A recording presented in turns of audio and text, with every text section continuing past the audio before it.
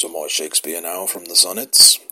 When 40 winters shall besiege thy brow, and dig deep trenches in thy beauty's field, the youth's proud livery, so gazed on now, will be a tattered weed of small worth held.